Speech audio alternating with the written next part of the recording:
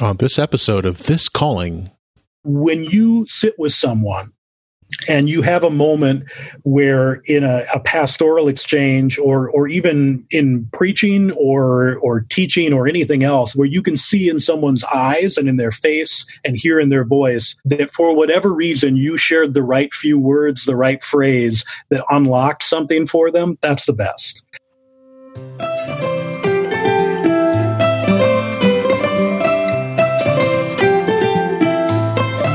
Welcome to This Calling, Conversations about Vocation.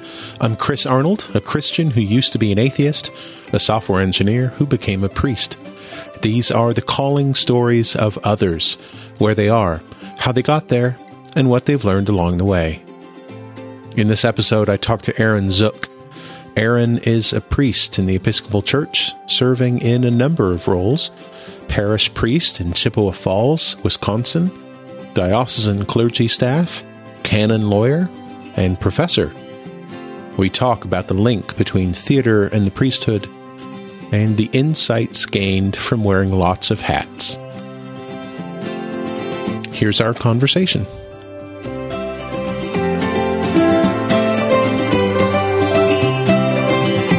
Well, Aaron, welcome to This Calling. Thanks for talking to me today. How are you in your Corona-tide bunker? I'm doing okay. We've got, I live in Chippewa Falls, which is a relatively small community, but we're right on a major highway that gets us in and out of a couple of other places quickly. So I can do so without having to interact with a ton of people physically. I am at home with my wife, who's a librarian at the public library in Eau Claire. And her particular focus is largely based on digital services. So she's been very busy over the last 6 weeks.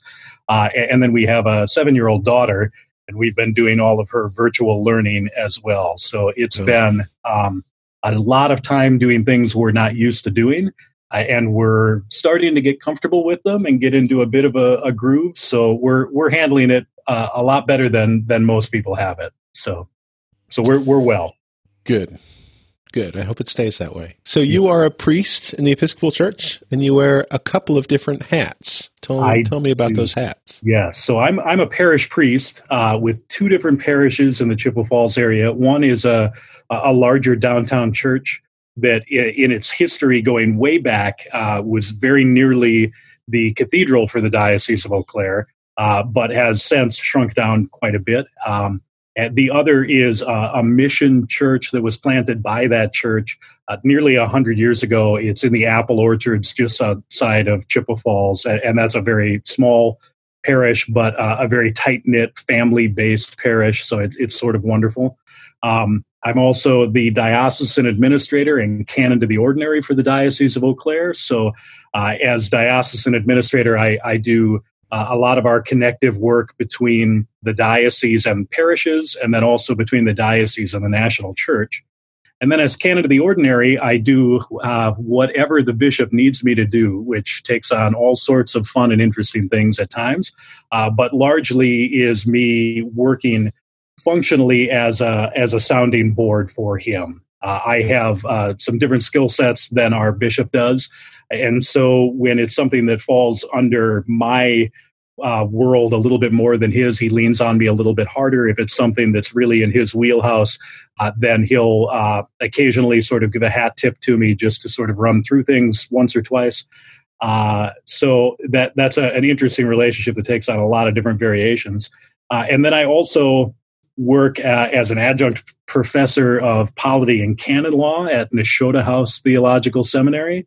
That's a relationship that started several years ago when they had a void in their parish ministry position. They initially just sort of farmed it out to a large handful of us that came down and taught in our own specialties. Over time, they now have brought somebody in to be their full-time parish ministry professor. I have occasional conversations with that new professor about different things that he might want to try out, or about new permutations in the canons, of which there are continually new permutations in the canons. And then I work sort of freelance as a canon lawyer from time to time, working certainly within our own diocese as a diocesan administrator, but then with other neighboring dioceses and a couple that are more far-flung, with individuals that are dealing with canon law issues, and with a handful of other groups like religious communities. There's a Benedictine community in the Chicago area that I've worked with fairly extensively. That's a lot of different hats. It is a lot of different hats. Yeah. Fills up your day pretty well.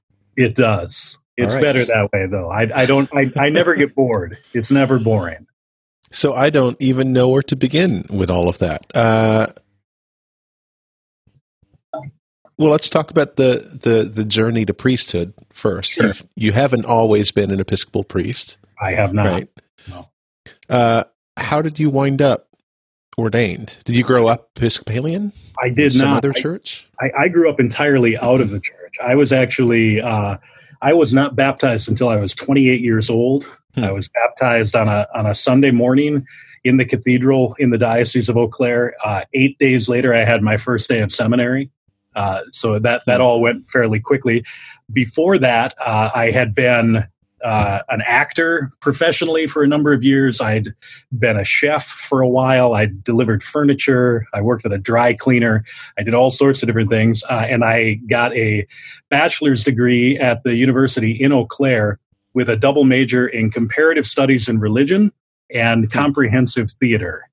So I did a whole lot of theater. And at the same time, I was doing my studies in religious studies, which was really, because it's a state school, there's not a whole lot of theology being taught, which means that they lean heavily on Eastern religions because they tend to be less about theology and more about practical daily life. So there's a whole lot more detail they can get into there.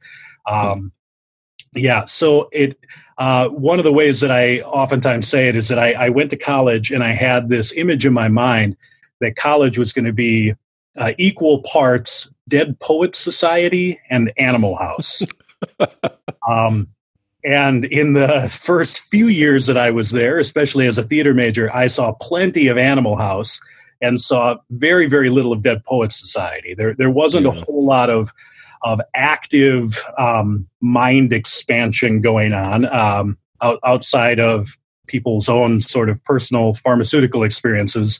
There wasn't a whole lot of things where people were really actively trying to get a wider view of the world or humanity or anything like that.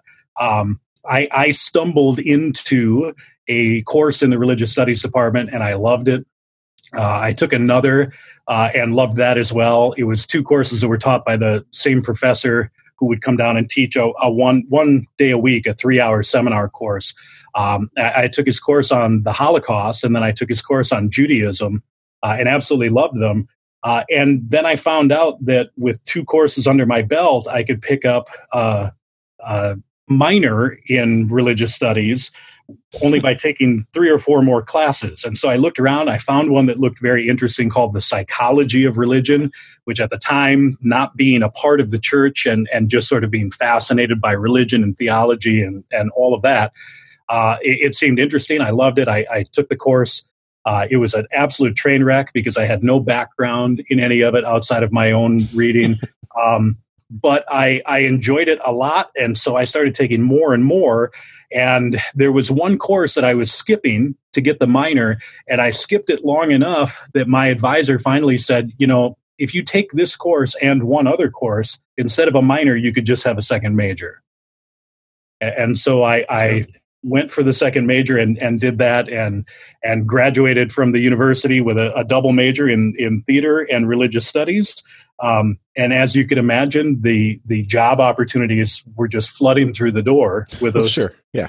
Right. I mean, those are, when you're a child, your parent looks down at you and says they could be a doctor or a lawyer or a banker or something like that. But let's hope they do something lucrative like theater or religious studies. Or both somehow right, at the same time. I made my parents very proud that way. Yeah.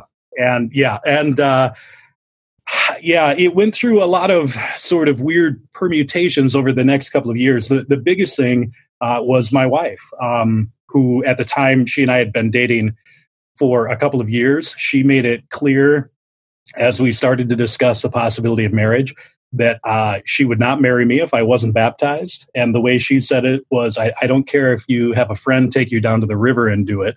I'm not going to get married to you unless you're baptized.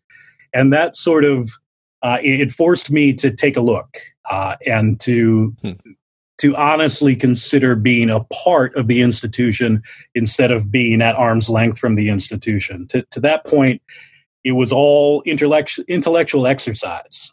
And I hadn't had to take any of it personally. I hadn't had to let any of it into my heart and try to consider it from inside. That allowed me to continually critique them without having to do anything about it. It allowed me to stay really separate. And in the end, it was far too important to be married to her. That was, if any part of a call was clear to me at that point, that part was very clear. I set everything up through the Episcopal priest in town where she was going to church. And at the same time, I was considering going into a master's program to teach religious studies.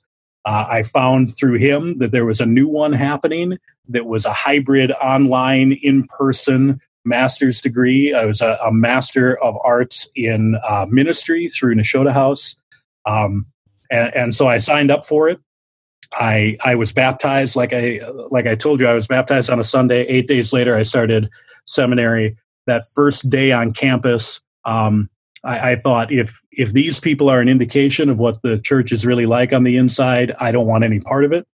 By Friday at lunch, I talked to my wife on the phone, and she said, "How's it going?" And I said, "I think I'm supposed to be a priest." And it all went very quickly from there. A lot of weird twists and turns along the way, but more or less from an internal standpoint, it was very smooth from there. It was pretty clear once I started knocking down those walls that this is what I was supposed to be doing. Was it you knocking down those walls, or is there some divine action in there? It was a divine action in there. I think in a lot of different ways. He was kind enough, as the walls came down, to make sure I was looking in their direction so I could see them and label them and understand what was happening instead of coming in completely on the back door. One of the ways that I often describe it is, and this makes sense to people who have lived in the Midwest for a long time, but when I was a kid, I'm the youngest of four boys. My parents and my brothers and I lived in a ranch house in Fall Creek, Wisconsin, which is a tiny little village, 1,100 people. And during the summer, we would get tornadoes that would come through. And when they did, my parents would take us all into the kitchen, open up the junk drawer, and start pulling out flashlights. And they'd pull out a flashlight and test to see if it would work. It inevitably would never work, so they'd put new batteries in it, test to see if it would work, and it worked. And then they would hand one to one of us, one of their children. And when the four boys all had flashlights then, and the parents were still getting flashlights for themselves, we would be doing what kids do with flashlights, right? Hanging them under our face to look like a ghost, or fighting with them like lightsabers or something like that, and just sort of making all kinds of fun with them. But once we all had flashlights, then my parents would say, "Okay, now turn the flashlights off, because we're going to need those now." It was okay to play around with them while we were all getting ready, but now that we're all ready, you can't play around with them because we gave you those for a reason. And when I look at my call, I think of it as being a lot like that. God sent me down a lot of different paths to do theater, and to be a cook, and to move furniture and all of that, to study religious studies from a lot of different angles, to study philosophy from a lot of different angles. All of that was him sort of packing in all of these tools. And while he was still building up the tool set, he didn't care if I was just playing around with them and having my own fun and wasting time. But once they were all in there, then he kind of said, "Okay, now you can't play around with them anymore, because I didn't give them to you just to play around. I gave them to you to do something very specific with." So yeah, it was definitely his work going on in there. He was generous enough to let me know exactly why he needed it, and to make it very clear to me once those times came. So what, if you were raised unchurched, why the curiosity with religious studies? What was drawing you Yeah, I've got two answers for that. One is a very Melchizedek kind of thing. The idea that that from the start, this is what he expected me to be doing. And so there was a part of that curiosity that was a seed he planted at some point that would draw me into the places where I would start to pick up those tools and have an eye open for those sort of things. The other one that's a little bit more generic is an internal drive to understand why people do the things they do. When I did theater, that was always my crux. That was always the foundation of what I was working on. It wasn't, can I make this guy silly or can I make this guy interesting or anything like that? It was always, now, why would he say that as a response to that question? Why would he perform this act? And it was all about intent, mostly from a drive of why do people behave the way they behave, which is a fascinating and deep and strange subject, which before I was in the priesthood, I felt like I was looking at it for one reason. After being a priest for a number of years, I understand it was for a totally different reason.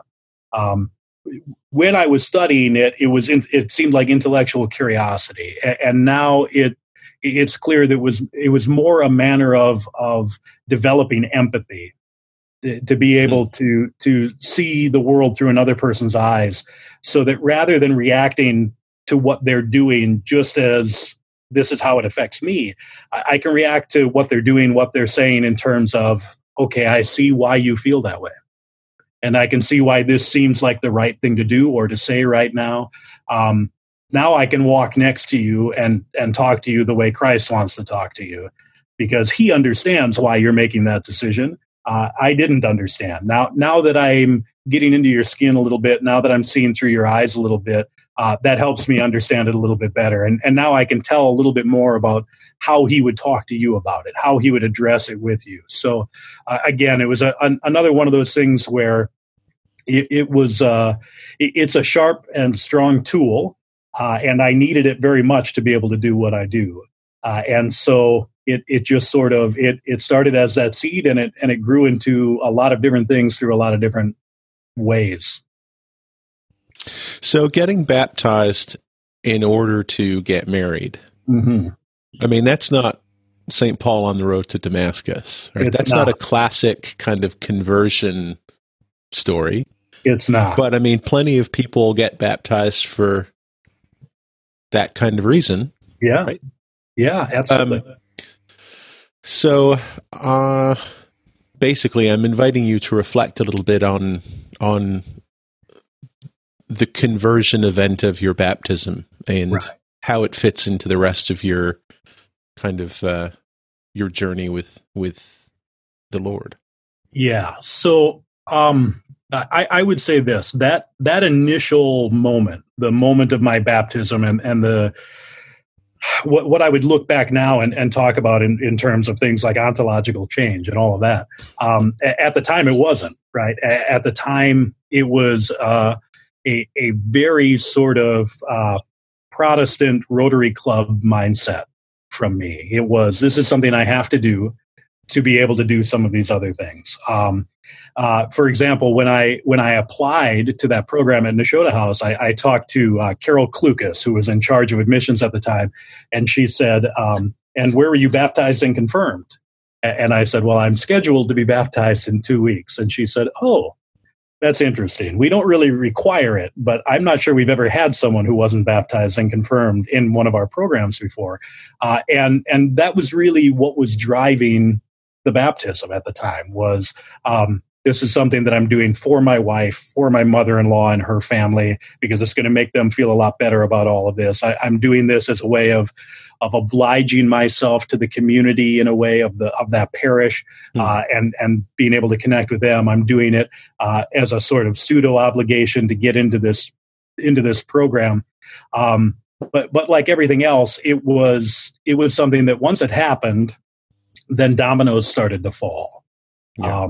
And I think for a lot of clergy people, the sacraments come, at least in their mind, as more of an end point than a start point in their own experience. When for most clergy people, at least most of the ones I know, by the time they're getting ordained, by the time they're getting confirmed, by the time these things are happening, they're already pretty set in their mind and their heart about what they're doing. For me, it has largely been the other way around. It has largely been that when I was baptized, it wasn't it wasn't with the expectation that all of the things that come along with baptism would really be a part of it. It wasn't with the expectation that I would be sealed literally as Christ's own forever. It was more with the expectation of, this is something that I have to do.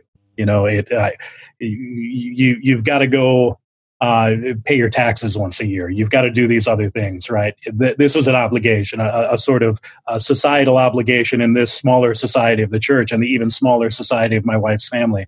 But once it happened, then all the mystery starts going on, right? All the mystery starts working in your heart and working in your head and starts opening up things that you didn't necessarily consider ahead of time. When I was baptized, I was not a huge fan of the Nicene Creed.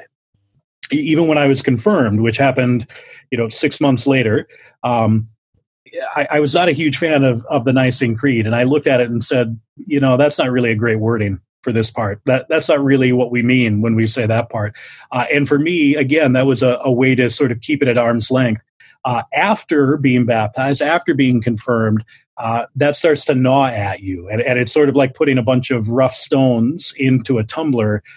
Over time, you sort of smooth out. Your understanding of the phrasing sort of smooths out, and you start to become comfortable, and you can work together in a little bit better of a way. So with all of those transitions, for me, it was always that. It was being thrown in rough. And after having done it, then everything can start to smooth out.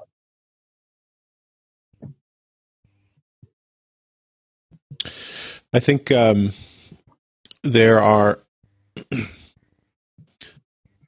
a good number of people that I've talked to who have become Christians as adults, and it's my own story as well. I was raised unchurched, and it was my late 20s where at the end of a lengthy period of kind of intellectual curiosity, then I had a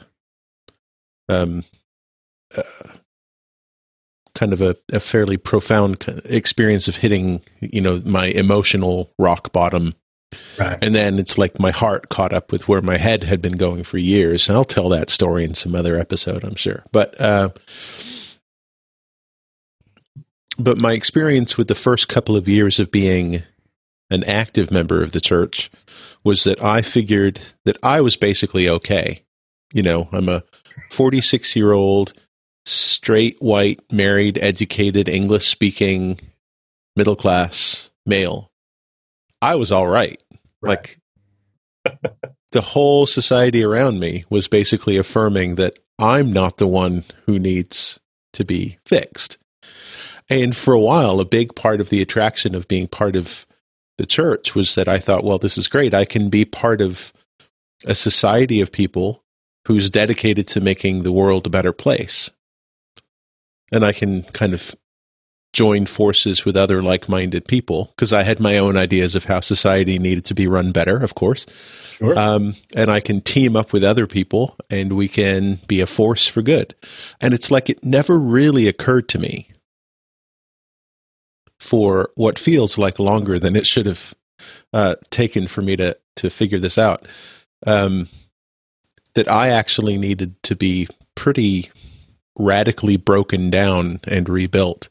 And it's like it didn't occur to me that I was a work in progress myself. And it was midway through seminary, I think, when I figured that out. So, yeah. It's an interesting thing. Yeah. It's a very interesting thing. And listening to you talk, even just briefly like that, I'm struck by how in many ways our transitions were so similar to each other in terms of coming to it late, and being in similar positions of being, highly educated and established in a family and all of this.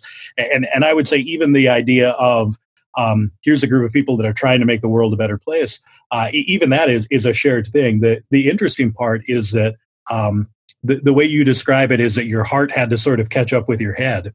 And for me, the way I think about what my experience was, it was almost the opposite. It was almost that that my heart was leading the way, and was, like hearts are, just too dumb to even know how to say it. And my mind had to sort of catch up to understanding, oh, that's why that happened in that way.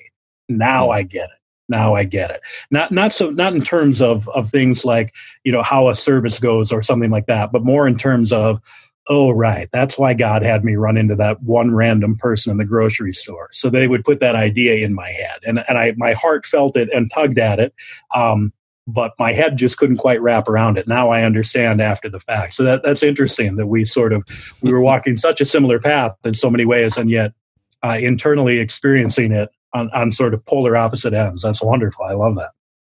So you wound up at seminary at 28? 28. Somewhere around there. Yeah. Okay. Yeah. And so, I do a 2-year program, Master of Arts in Ministry, which was a lovely program. It was a hybrid. We would do modules that lasted 3 months long. We'd be on campus for 5 days, and then everything else would happen online. And during that time, I was, like I said, I'd just been baptized. I was getting confirmed. I was working through a Bible study at the cathedral in Eau Claire. The dean of the cathedral at the time had a commitment. It was a Wednesday morning Bible study, and once a month he had a commitment at an assisted living place that we were connected to. And after the first couple of months, he decided, instead of skipping that Wednesday of having Bible study, we'll just have Aaron sit in and moderate those Wednesdays. And so I became a sort of co-moderator, which was wonderful on a lot of different levels. I had a lot of experience with Scripture through my own study and especially through my undergraduate degree, but not from the same angle, from a totally different angle. And that Bible study was really great in finding some footing, in solidifying a few things about my ability to do this job, to be in this position, just in terms of just the raw talent and understanding and all of that to do the work. And then after a year and a half of that, give or take, that dean left the cathedral under less than ideal circumstances. I kept the Bible study running for another year until they finally started bringing somebody around to be the next dean of the cathedral. At around that same time, we found or shortly before that, we got a provisional bishop because we'd been without a bishop the entire time I was there. When I was baptized, the Diocese of Eau Claire had no bishop. I was confirmed by Bishop Russ Jacobus, who came over from Fond du Lac twice a year to do confirmations for us. And all of that time, I'd been doing a seminary program, discerning a call to ordained clergy life, discerning it myself, with my family, with the people of the cathedral. And then we suddenly had a provisional bishop.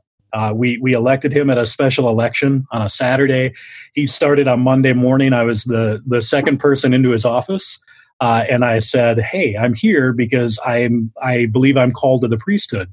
And he said, "Okay, well, we'll have to start looking at seminary programs." And I said, I graduate in 2 weeks. So what's the second step then after looking at, and he and I worked together for a long time. That provisional bishop was Ed Lydell, who's still around the area. He does a lot of life coaching. He was the bishop of Eastern Michigan when it first became its own diocese. He was our provisional for a number of years, did a bunch of interesting stuff with us. But my relationship with him was meeting with him very regularly and just sort of discerning my call, him asking me all sorts of random questions, me giving him all sorts of random answers, him looking for a reason not to move me forward in the process because he was just going to be there for a couple of years and he didn't want to tie himself into something or commit to me and then have the next bishop disagree with him. So he had a lot of good reasons not to bring me in. And in the end, it just, we agreed that this was something that I was called to do. So he wanted me to do a little bit more training. I had just gotten married, and we looked at all sorts of different programs. I didn't want to leave my wife after less than a year of marriage to go finish a degree program. So I went back into Nashotah House for 1 year in residence to turn my other degree into a Master's of Divinity. I spent a glorious year in residence with Bishop Ed Salmon as our dean on campus, which was transformative in a 1,000 different ways. By the time I finished that degree, my wife was pregnant with our daughter, and everything moved very quickly after that. So then you wound up with all these different hats. Which came first? So you graduate, you get ordained. Yeah, so I graduated from Nashotah House. At the time I was in Spartanburg, South Carolina. That's where my wife had taken a job at a little private school down there called Wofford, which is a wonderful little place. We were attending a church there. There was a huge church. It was nothing like anyone who's been a regular attendee of the Episcopal Church in the Midwest. When you go to an Episcopal church in a place like South Carolina, you understand what a big church really is. I was there during the summer, which is the slow part of the year for them, because a bunch of people either go to the beach or go up into the mountains to keep cool. So they were way down in attendance to about 1,500 on a Sunday, which was mind-boggling to me. But I was doing a program there as the last part of my degree work at Nashotah House. I was working as their lay pastoral assistant. So I did all of the house calls for them. Not all, obviously. The rector did a bunch of house calls, and they had an assisting priest who did them as well. But I ran a men's Bible study there. I did a lot of house calls. I was in the office doing all sorts of random things. We were figuring out what in the world we were going to do when our daughter was born. And when I got done with all of that program, it was late summer. And the rector of the parish offered me a position there. He said, you're not in process, so it'll be a few years before we can do anything here. You're partway through the process, but you can't transfer when you're partway through the process. If you were ordained, we could just take you. If you weren't ordained, we could just start and you'd be right at the beginning. But because you're partway through, you'd be losing a couple of years.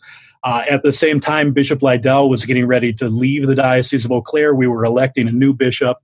And he said, you're about to have your first child. All your family is here. I'd love for you to be here for that. And so I have an option for you. Our diocesan administrator is retiring. That would be a half-time position. We have 2 tiny parishes in Spooner and Springbrook in Washburn County. The 2 of them together kind of make a half-time position. But most importantly, there's a rectory there. So you'd have a house that you could move into, get your stuff settled, have your baby, and you'd be fine. And so that's what we went with. And it was really a matter of just looking for pieces to put together to be able to have enough income that we could get everything going. And the prospect of being in Wisconsin versus South Carolina, when we knew so much about Wisconsin, knew so many people here, were very comfortable here, it felt like the right thing to do. And so it was a necessity at first to have all of the hats. And as we started doing them, it just became partially it just became the new norm that we were doing, that I was doing all of these things. But much more than that, over time, it became clear that it really was the ideal setup for me. It was not too much parish life, and it was not too much administration. It was a sort of wonderful balance between the two. I was able to learn a lot about parishes by doing 2 parishes at the same time.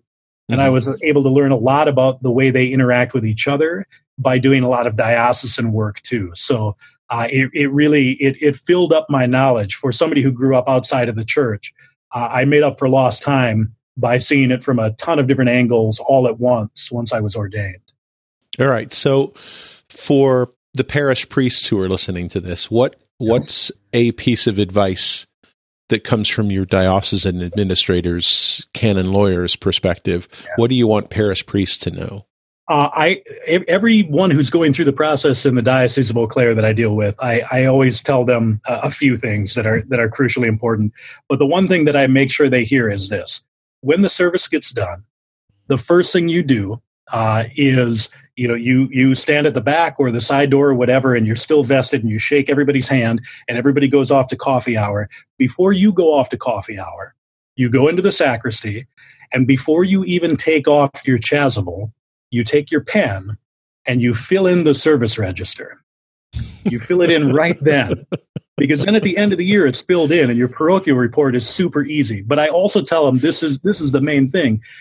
By doing that, you can tell your parishes, I need 5 minutes before I come down to coffee hour so I can fill in the service register. And what you get is 5 minutes of silence.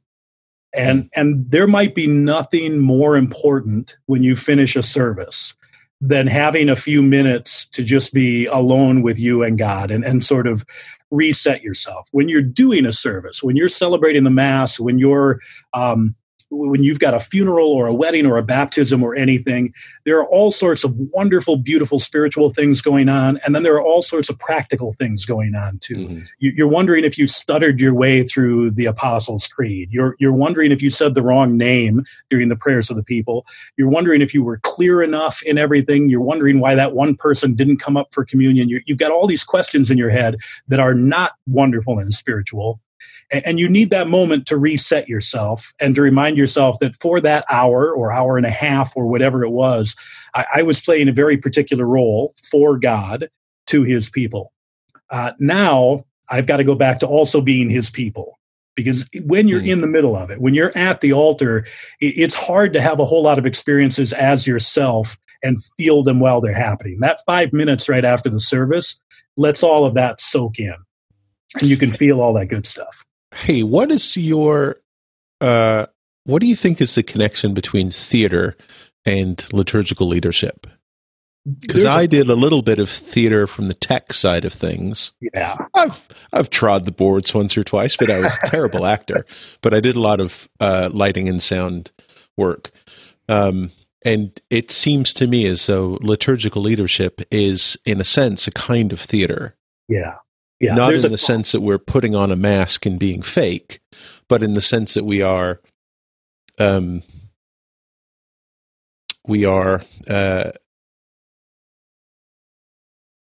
facilitating the transformation of time and space. We're taking the space, the church, the theater, we're taking it into a different realm.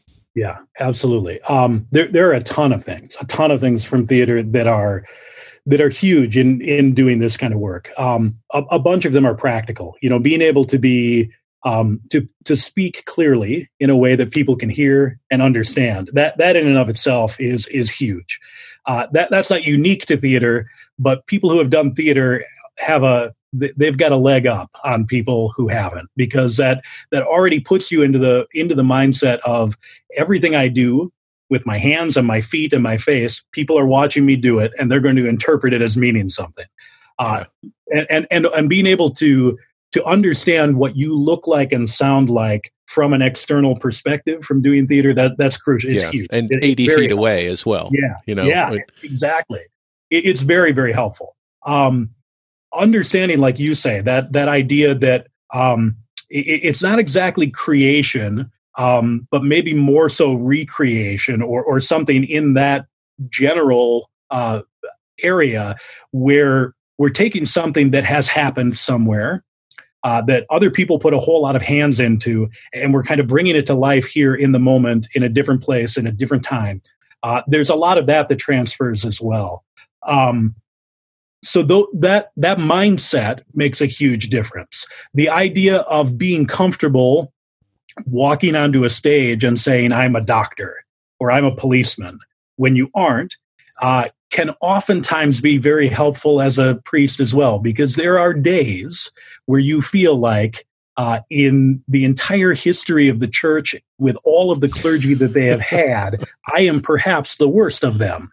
Or the least equipped, or whatever it might be. And those days, being able to walk through the doors and put on the chasuble and still act like you ought put on the chasuble can be very important. One of the things that for me has always been the most crucial is that I am eerily comfortable opening my mouth without knowing what words are about to come out. I've been on stage a number of times where that happened. I did for 10 years. I worked at a place in Eau Claire called Fanny Hill Dinner Theater. And we would do 60 performances over the span of 2.5 months. And when you do the show that many times, you forget where you are in the show frequently. And it's your line, and you know you're about to say something, but you can't for the life of you remember what it is that you're about to say.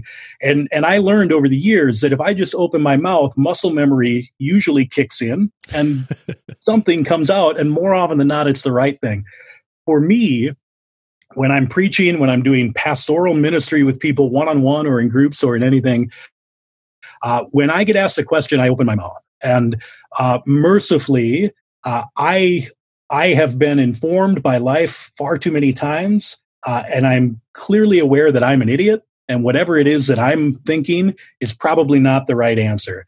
So I never for a second hesitate when I open my mouth and God suggests a word to just say the word that He's suggested. And so that being comfortable not knowing exactly what I should say next makes it very easy for Him to work with me. I'm clear. I'm clearly getting out of the way more often than not. And there's something in the scripture about the Spirit giving you the right word to say, right? There is.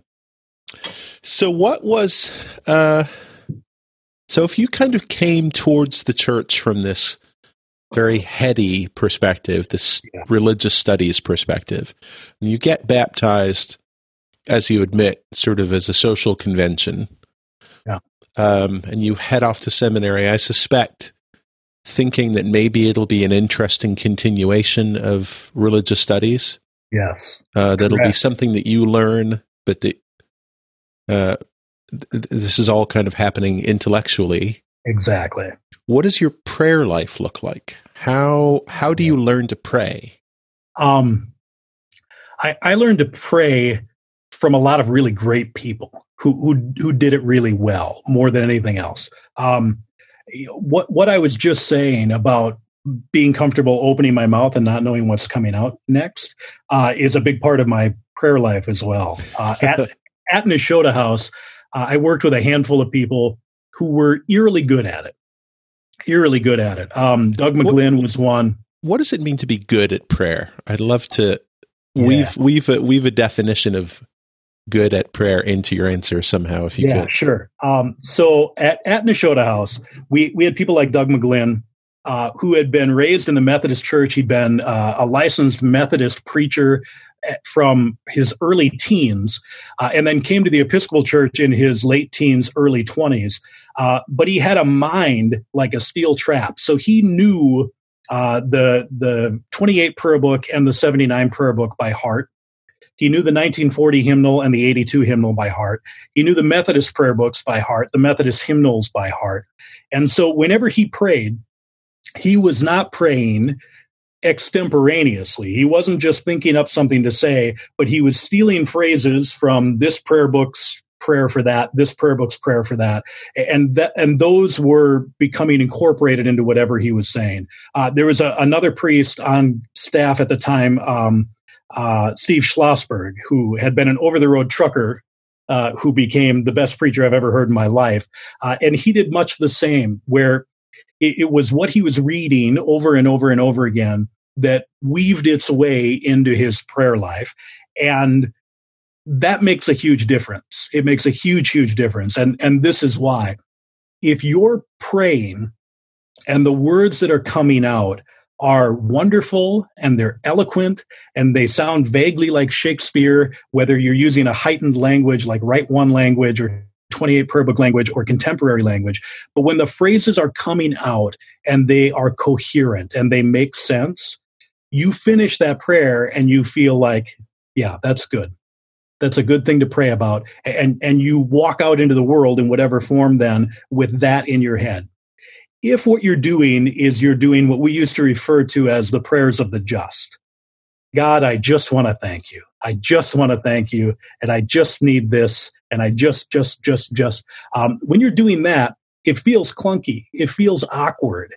And afterwards, and even during it, you can get this sense of self-consciousness, this idea that you don't know how to talk to God, because it always feels weird when you do. When you're using those established written prayers, and when you can get to that point, like Doug McGlynn, and if I ever get to that point, I'll be gloriously happy with God for having the mercy on me to get to that point. But when you can get to that point where you're using those established prayers that are well thought out, they're balanced, they're whole, they're coherent, you pray, and at the end of it, you feel, yes, that was right. That was a prayer. That was a good connection. My intent was clear. My expectations were clear. My promises were clear, and I can move forward. There's no such thing as bad prayer, right? And any kind of prayer from anyone is good. Opening that conduit is good. But the clearer you can be, the more concise, the more coherent you can be, the better you're going to feel about it, and the more encouraged you're going to feel to do it more often. Yeah. So it almost sounds as like prayer is its own literary art form. The crafting of the art reveals something about the artist. It does. Probably the artist doesn't even know until the product is out there. Yeah, ideally. When I pray, I'm drawing sources from a lot of different things. Clearly from the prayer book as much as possible. I try to read the prayer book. Once you're into parish ministry, it gets hard to sit down and read the prayer book unless you're reading it in preparation for something. When you're not actively in parish ministry, reading the prayer book is wonderful. The prayers and thanksgivings, the prayers for individuals and families, all of those are just great. One of my favorite books to pick up and just read a little bit or piece out of is a book called The Priest's Manual. I don't know if you're familiar with The Priest's Manual at all. Wonderful little pocket-sized book that contains all sorts of prayers that a priest would need for walking out into the world, whether they're doing a service like a committal or a baptism or something like that, or going to someone's house. It contains all of these wonderful prayers for blessing a new home or a new bathroom or a new car or a new door or anything else. You start to read all of those, and you find that this prayer that you're having a hard time articulating in your mind and in your heart has actually already been written by someone else. It's out there. It might not be perfect, but it's very, very close. And the more you read those prayers and the more your mind starts to sort of slowly incorporate them into your normal thinking, those prayers can become then perfect.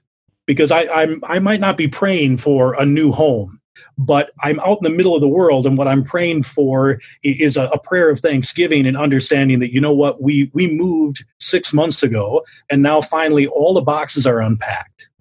And for the first time, I'm looking over and I'm seeing my wife and my daughter, and they're sitting on a couch and they're watching a movie and they're smiling and they're giggling and they've got a bowl of popcorn, and I'm about to walk into the room and I'm filled with the warmth and the incredible sense of being complete, of having arrived, and of having been given an incredibly wonderful gift. And at that moment, what I'm really thinking about is this place that we moved into, this moment has become our home.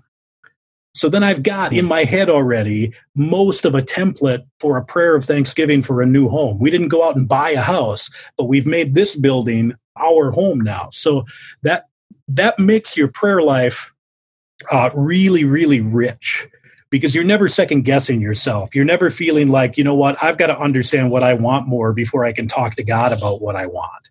It gives you this sense of being able to have really clear communication. What about the other direction? What about listening to God? Listening to God is hard. Yeah. Does it feel easier than when you were 23? Yeah, vastly easier.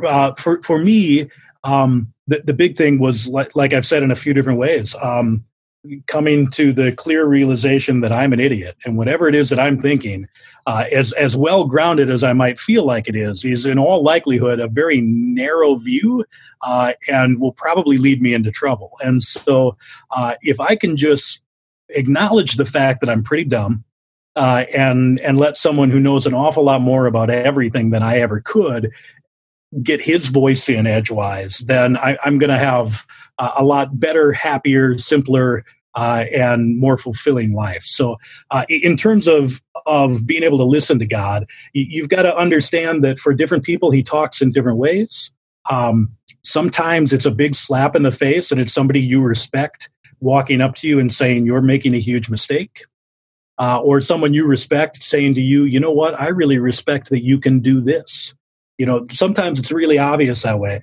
Sometimes it's less obvious. Sometimes it's more painful. It's things like leaving you for a moment in your sadness, leaving you for a moment in your sense of lack, so that you can kind of sit in that and not so much like a punishment, but just sort of a realization of, wow, this is what I have built for myself, is this sadness, is this lack, this feeling that I'm completely lost, and I'm here because I willfully chose to walk through the door that got me here.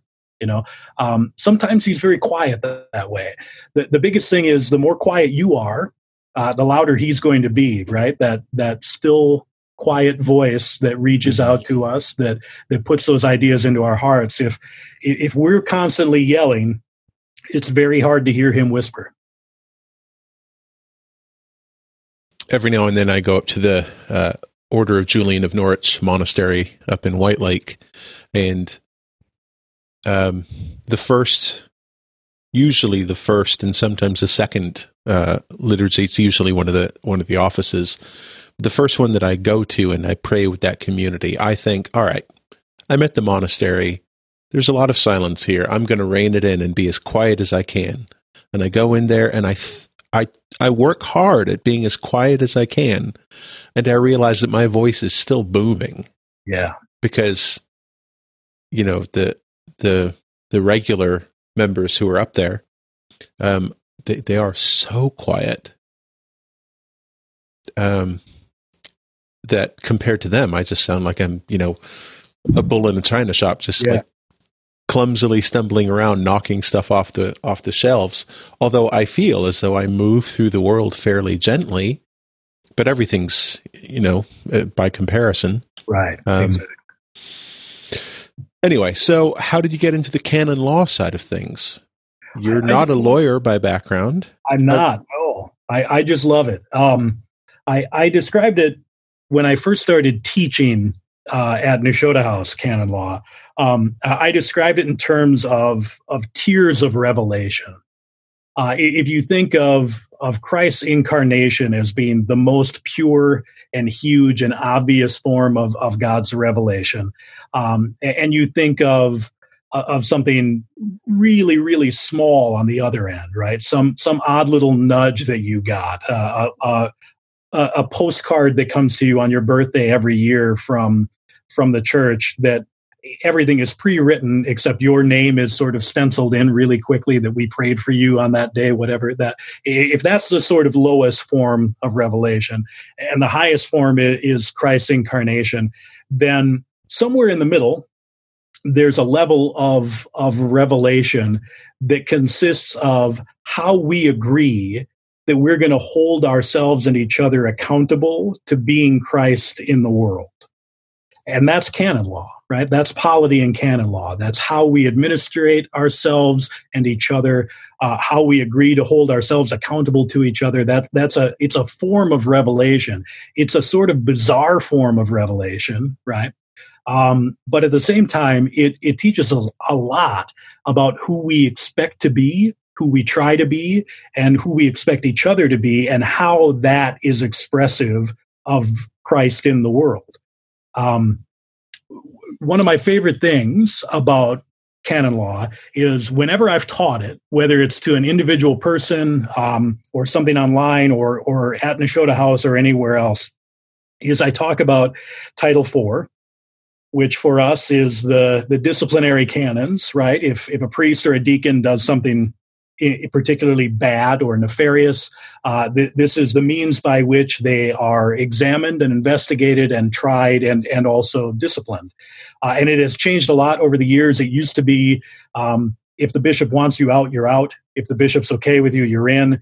That clearly was not the best system for a number of different reasons, and they've developed a system that is infinitely more complex and difficult, and is no more effective than the other one was, oddly. But they've created this whole system. But one of the things that I love about it is that there's a portion of the canon that deals with clergy misconduct. And it deals with all sorts of different things, and it lays out several different components that can be considered clergy misconduct. And it's things like not going to your church on Sundays anymore, which is not a surprise. If you're a priest and you stop going to your church on Sundays, that's not accurate. It's not a good thing. And there are all sorts of things like sexual or financial misconduct and all of that. But the final one is just conduct unbecoming a clergy person. And that is such a weird and vague thing. And I always bring it up to people that I'm talking to about canon law. And I say, literally, if you're walking down the street and a person sees you and they don't like you, and they go to your bishop or your intake officer and they say, I saw Father so-and-so, and they were walking down the street and they spit in the middle of the sidewalk, that if that is a particularly weird thing in the eyes of your bishop or your intake officer, you can be removed from the clergy for having done that. Because it would be, in their eyes, conduct unbecoming a clergy person. And I lay out all of these scenarios that are equally ridiculous like that. And their immediate response is to ask this question. So how can we prevent ourselves then from being called up on Title IV charges? And I always say, especially to seminarians, the same thing. The one way you can do it is to leave the classroom now, pack up your stuff, and go home. Go sell insurance, right? Go work at a movie theater, and you'll never be brought up on Title IV charges because you won't be a clergy person. And their response to that is, so what are we supposed to be, perfect? And I say, yes. It's almost as though the canons were written in a way that a clergy person is supposed to be a physical representation of our incarnate God in the world. It's almost like that's what they were thinking when they wrote them. Be ye perfect as your Father in heaven is perfect. Right. Which we're not at all. And so few of us are anywhere near it. But the expectation we put on ourselves and on each other of being that is a good and holy thing. So what my, straight out of seminary, my first parish was in the Diocese of Lexington. And at the time, Bishop Stacey Sauls was the bishop there. It was before he went off to work at the Episcopal Church executive level. And he was a corporate lawyer before he became a priest. He worked for Delta. So he brought a lawyer's background to a lot of his work. And it was right at the time when all of the new Title IV canons were coming out. So we were talking about them a lot at diocesan meetings. And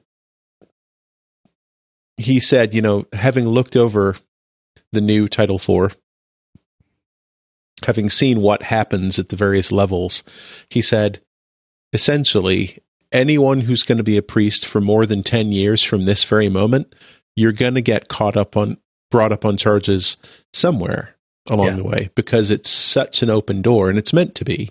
Yeah. It's meant to be, because the problem was too many things were getting swept under the rug before.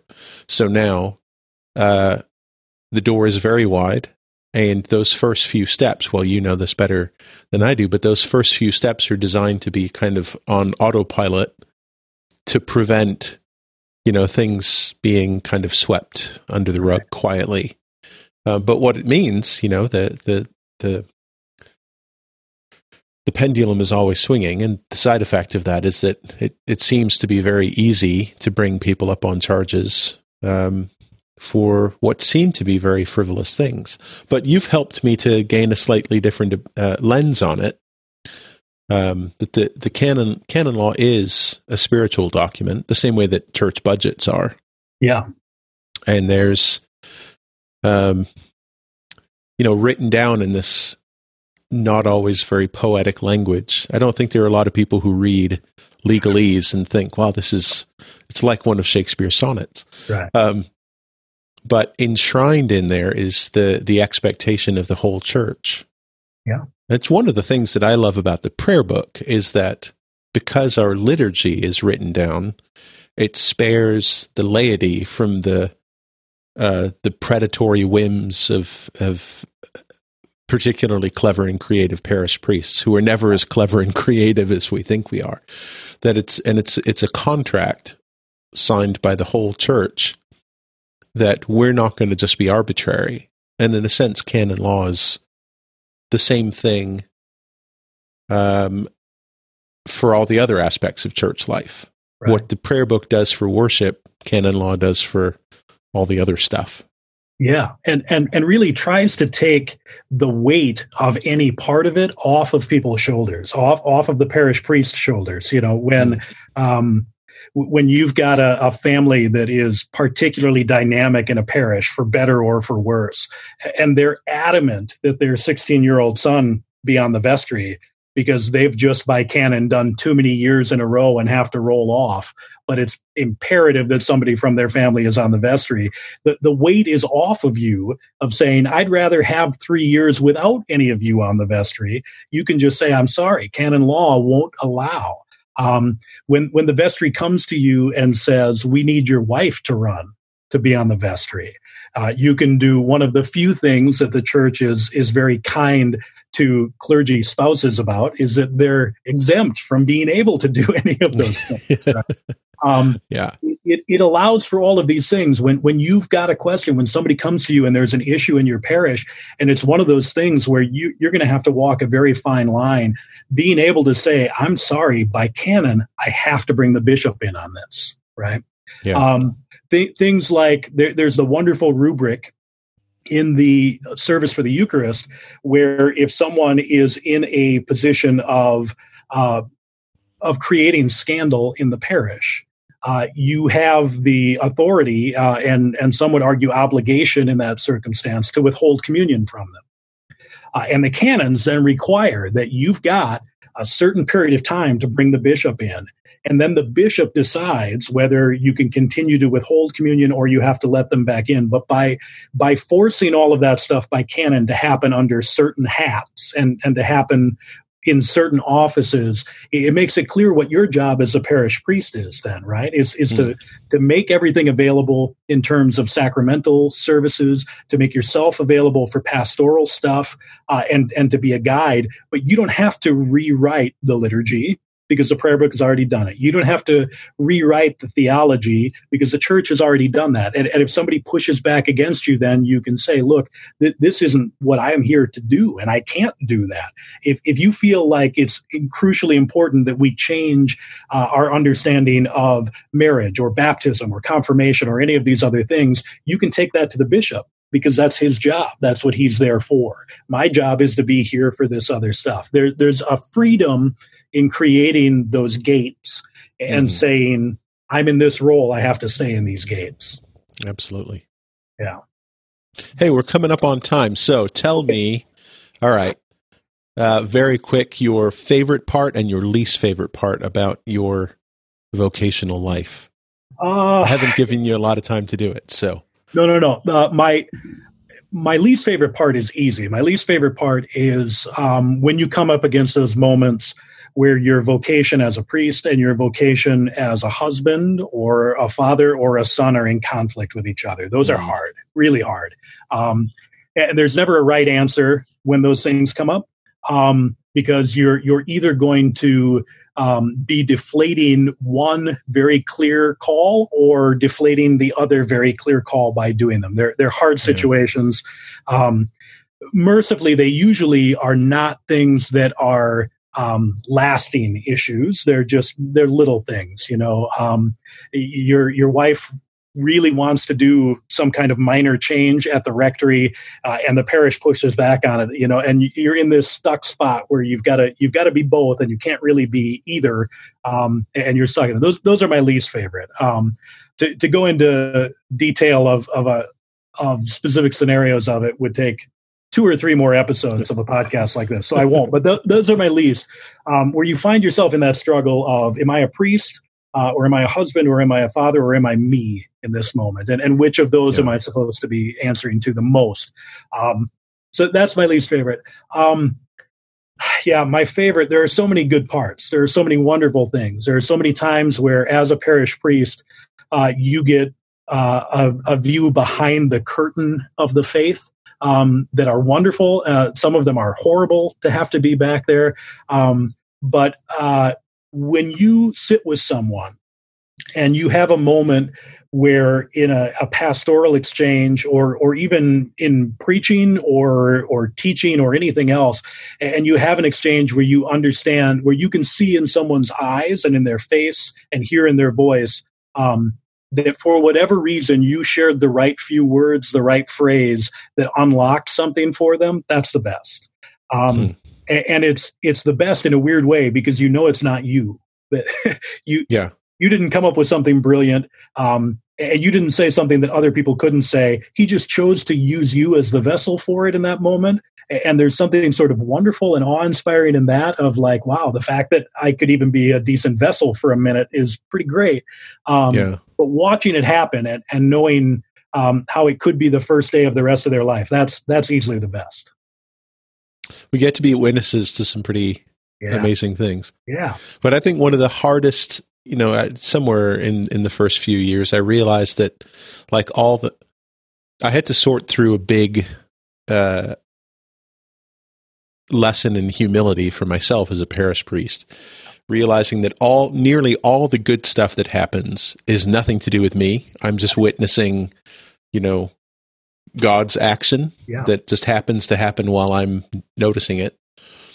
But all the bad stuff that I contribute to definitely is me. Yeah. And, in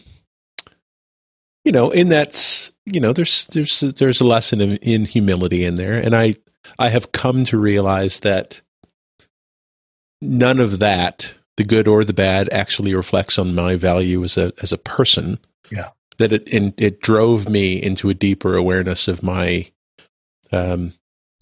core value as a child of God. Yeah. And I just hope that there's on the balance of it all, that there's more good stuff that I happen to facilitate than the bad stuff. But again, that's where I live. is the hope of that balance. The hope of boy, every time I get out of the way and let you do something right, and my fingers are involved, I hope that adds up to a much larger number than the times where I say, no, God, that's a great idea, but this is really how we ought to do it. That hope that you're letting those good things happen, and that you're in whatever tiny way facilitating those good things happening to happen when they did, versus the times that you get such a great idea and you're just bound and determined to do it. Yeah, that hope, the hope of that balance is huge. All right. So what's your pop culture recommendation? We got to bring this on home. What's that thing, that music, that show, that movie, the video game, the app? There are so many, especially right now, right? Because this is so much of our lives right now, our TV shows and movies and apps and games and all of that. There are a few things right now that I'm getting into a ton. I've been watching The New Pope and The Young Pope on HBO, which are incredibly dark and incredibly wonderful. They're Italian soap operas, and they're filthy. And Jude Law plays the first American Pope, and then John Malkovich plays eventually his English successor. And they're brilliant and horrible at the same time. and there are all sorts of good things. This is my plague outfit is a sweatshirt with a photo of Jude Law as Pope Pius XIII. Oh, goodness. As his birth name, because I find that when I go to a grocery store and I'm wearing a hooded sweatshirt with a giant image of a pope on it, and I'm wearing bright red corduroy pants, then I don't have to worry about social distancing because people give me plenty of space. Do you know that there's a video game that's under, I don't know when the release date is, but there's a Pope Simulator video game. It's on Steam. That'll be fun. So I've got it in my watch list. I'm going to have to check that out. That'll be fun. There's a friend of mine who's on Twitter who is a Roman Catholic priest, and he live streams himself playing video games on Twitch a couple of nights a week. Yeah. And so he's planning to play it, and we'll see. But he said he needs to check it out first to make sure that it isn't, heretical or blasphemous. I'm sure it is. That's the thing, right? I'm drawn to all of these. Whenever a show comes out or a film comes out and there's some sort of clergy engagement in it, there's a character who's a priest or a bishop or something like that, I'm always drawn to them. And I always enjoy them in weird ways because they're so wrong in so many ways and so eerily right in other ways. But I always make sure I catch them and get a good feel for them because I know sooner or later at a coffee hour somewhere, someone's going to tell me it was either the best or the worst depiction of clergy life ever. And I've got to be prepared to interact with it a little bit. And the vestments are always wrong. Have you ever just wanted to call Hollywood and say, I'm available to be a vestment consultant? It drives my wife crazy because whenever we're watching a show or a film, somebody will come on, it'll be a scene from a marriage or something like that. Yeah. And at some point, I'll be opening my mouth to say it's the wrong color stole or you can't wear that without a surplice or whatever it might be. And as soon as I start to open my mouth, she'll either lean over and say, just stop. Nobody cares. Just stop. Nobody knows but you. Nobody cares but you. But someone's wrong on the TV. That's right. Yeah. All right. So what is that on HBO? What is that show called? So there were 2 seasons of it. The first one was called The Young Pope. That's Jude Law becoming the Pope, and it's really wonderful. And then the second season, which came out just this year, is called The New Pope, and it's continuing the story. So it's the same story, but each John Malkovich has its own name. But you can find them on Netflix, and they're dark, they're weird, but they're enjoyable. Yeah, especially for clergy people.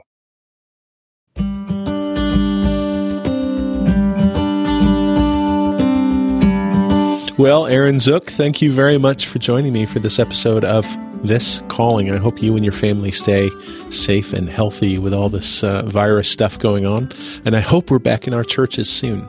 It would be nice. It would be very nice. Thank you for having me. It's been wonderful.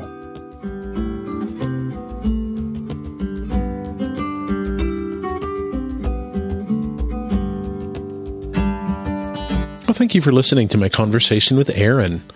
Again, if you'd like to get in touch with him, be sure to look in the show notes for links. You can reach me on Twitter at AppleTreePods, and on Facebook, there's a page for Apple Tree Podcasts. Feel free to like and subscribe and review and share this with anyone who might be interested. All the same stuff you do with all the other podcasts that you listen to. Why not check out my other podcast, which is called Notes from Norwich? We're just about to publish our 4th episode. My friends Marguerite and Jayanne and I are looking at Julian of Norwich's Revelations of Divine Love. The intro music for this is called Cheerful by Bird, Bird, Bird. And the closing music that you're hearing in the background is called St. Mary's Falls by Tom Ganaway. Again, thank you so much for listening. I really appreciate it. I'm Chris Arnold, and I'll talk to you next time on This Calling. Bye for now.